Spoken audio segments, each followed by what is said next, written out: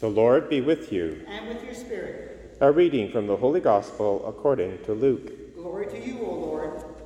Jesus was praying in a certain place, and after he had finished, one of his disciples said to him, "Lord, teach us to pray, as John taught his disciples." He said to them, "When you pray, say, 'Father, hallowed be your name. Your kingdom come. Give us each day our daily bread, and forgive us our sins, as we ourselves forgive everyone indebted to us. And lead us not into temptation.'" And Jesus said to his disciples, "Suppose one of you has a friend, and you go to him at midnight and say to him, 'Friend, lend me 3 loaves of bread, for a friend of mine has arrived and I have nothing to set before him.' And your friend answers from within, 'Do not bother me.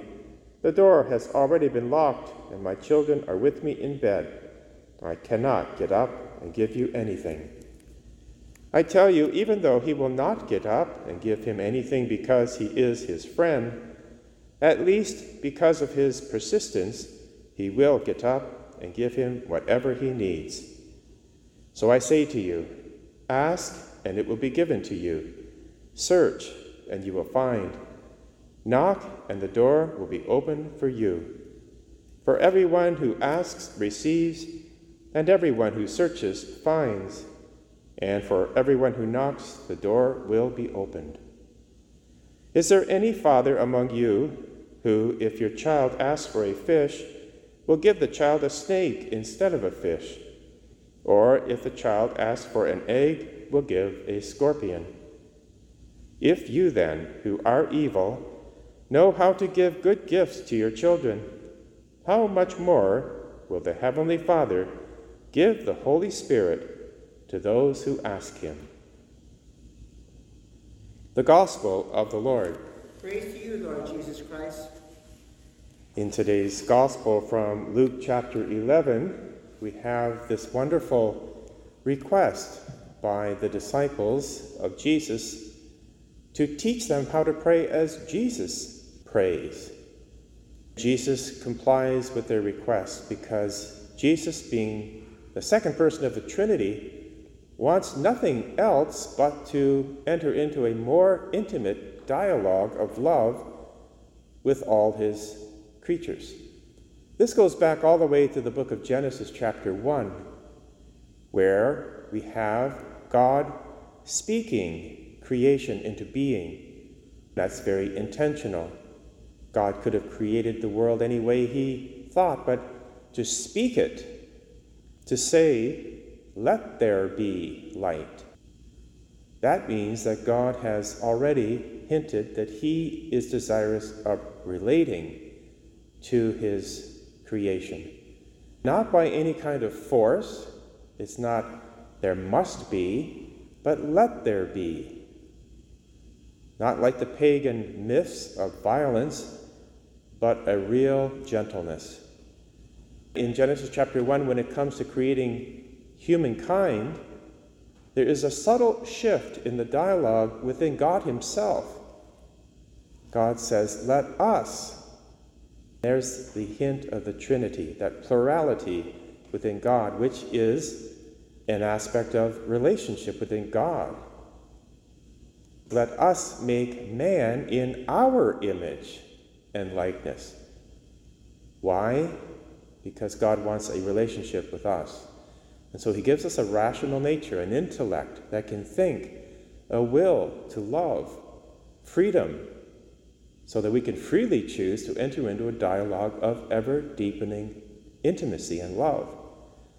That's why Jesus is so anxious to answer this question by his disciples, because what do they see Jesus doing? Praying. Not just occasionally, but all the time. Not in an abstract manner, but intimately with his Father. Now, it's not as if the Jews did not know how to pray. They were raised as children, learning the Old Testament prayers, the Shema. The Old Testament is filled with prayers. The entire book of Psalms is a book of prayers. But this particular way that Jesus prays was unknown in the Old Testament, because Jesus prays to his Father. That's what the disciples are asking. Help us to pray that way. That's why Jesus says, when you pray, pray this way. Father. That's how to begin every prayer. Father. We are children of God through our baptism. Father, hallowed be your name. Your kingdom come. Those first two petitions are directed not from our need, but recognizing who God is and God's plans. So we start by addressing God in this very reverent way and saying, may your name be hallowed. Now, we know that God's name can be taken in vain, in anger, in slander. We're reminded here of the awesomeness of God and the intimacy. Father, may your name be hallowed by me, and your kingdom come in my life, in my soul. May your will be my will. May we be united in such an intimate way that your kingdom is manifested through me.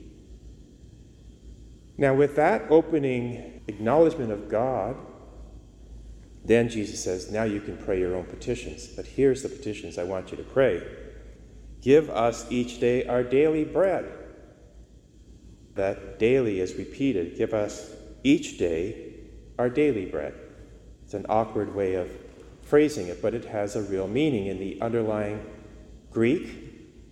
It's actually, give us this day our supersubstantial bread, this bread that is above nature.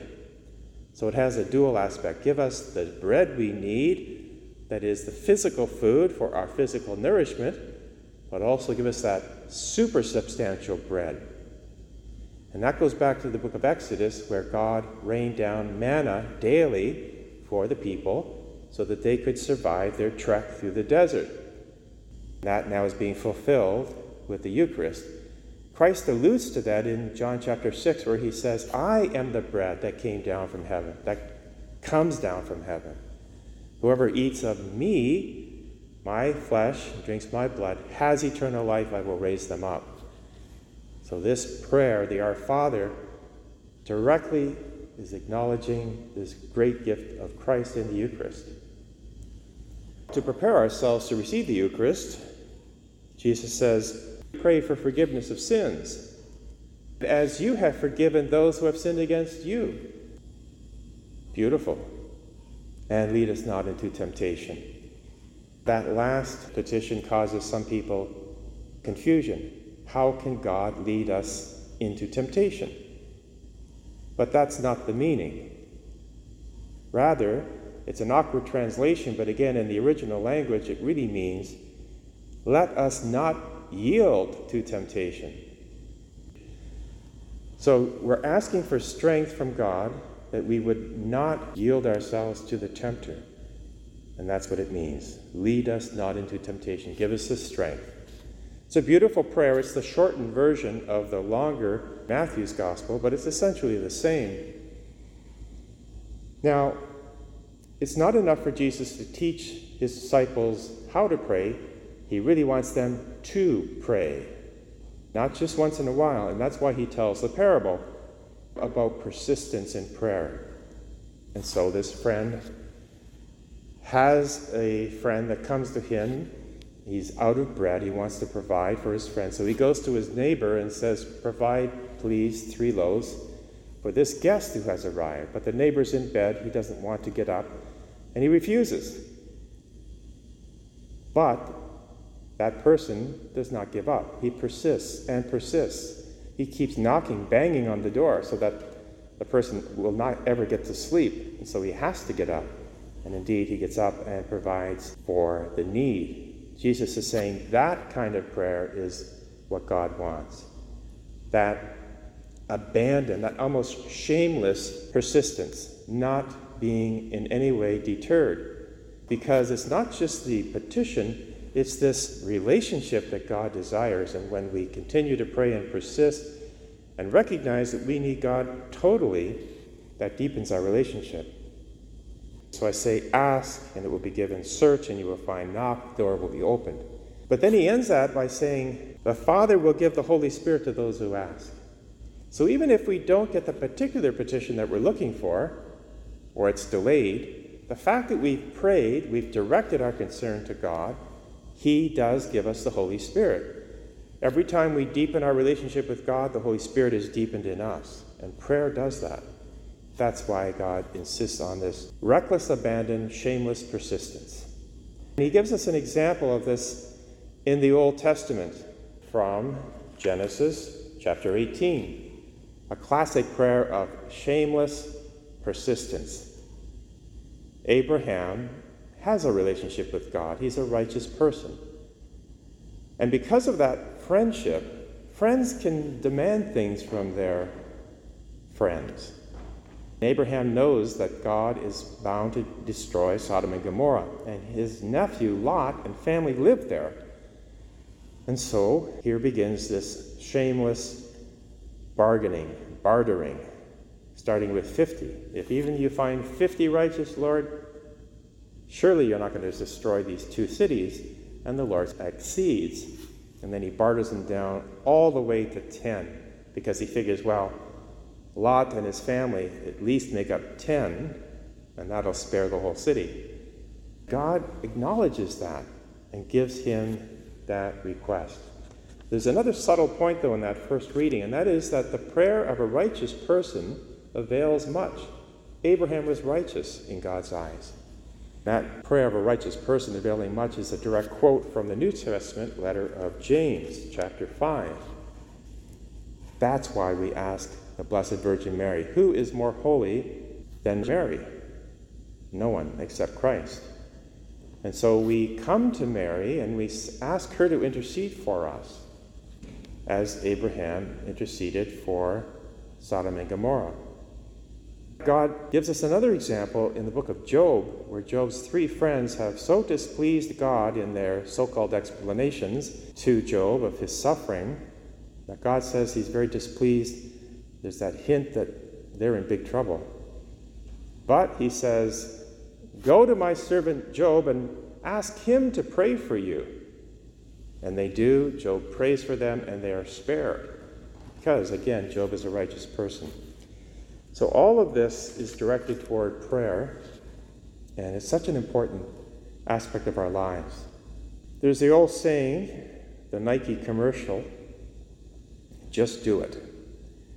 That's the best way to pray. Because we can think about praying, read about praying, write about it, we can talk about it, but we've got to actually do it. Just do it, and God will take care of the rest. He will provide the Holy Spirit, as St. Paul says in Romans chapter 8. The Holy Spirit will intercede for us with groans when we don't know how to pray. When we start, and even though we're confused or distracted or tired, God will fill in the rest. Just as he did with that young boy who, when there was 5,000 who needed to be fed and there was no food, God asked the disciples, you feed them, and they would complain, well, there's no food, and this boy says, well, I've got a couple of fish and loaves of bread, what's that? Jesus takes it and multiplies it, because that boy acted. That's what prayer is. We have many excuses why we can't pray or shouldn't pray. Busyness, fatigue, and so on. And we have an enemy. Satan hates prayer. Because every time we pray, light shines in our soul and we're strengthened. Prayer is a battle. And when we want to pray, all of a sudden in our mind, all kinds of objections are raised. But just do it. And the highest form of prayer is what we're doing right now. The Mass. It's a Trinitarian prayer. Praying with Christ, in Christ, with the Holy Spirit, to the Father. And then God responds by feeding us with His very self. Prayer answered.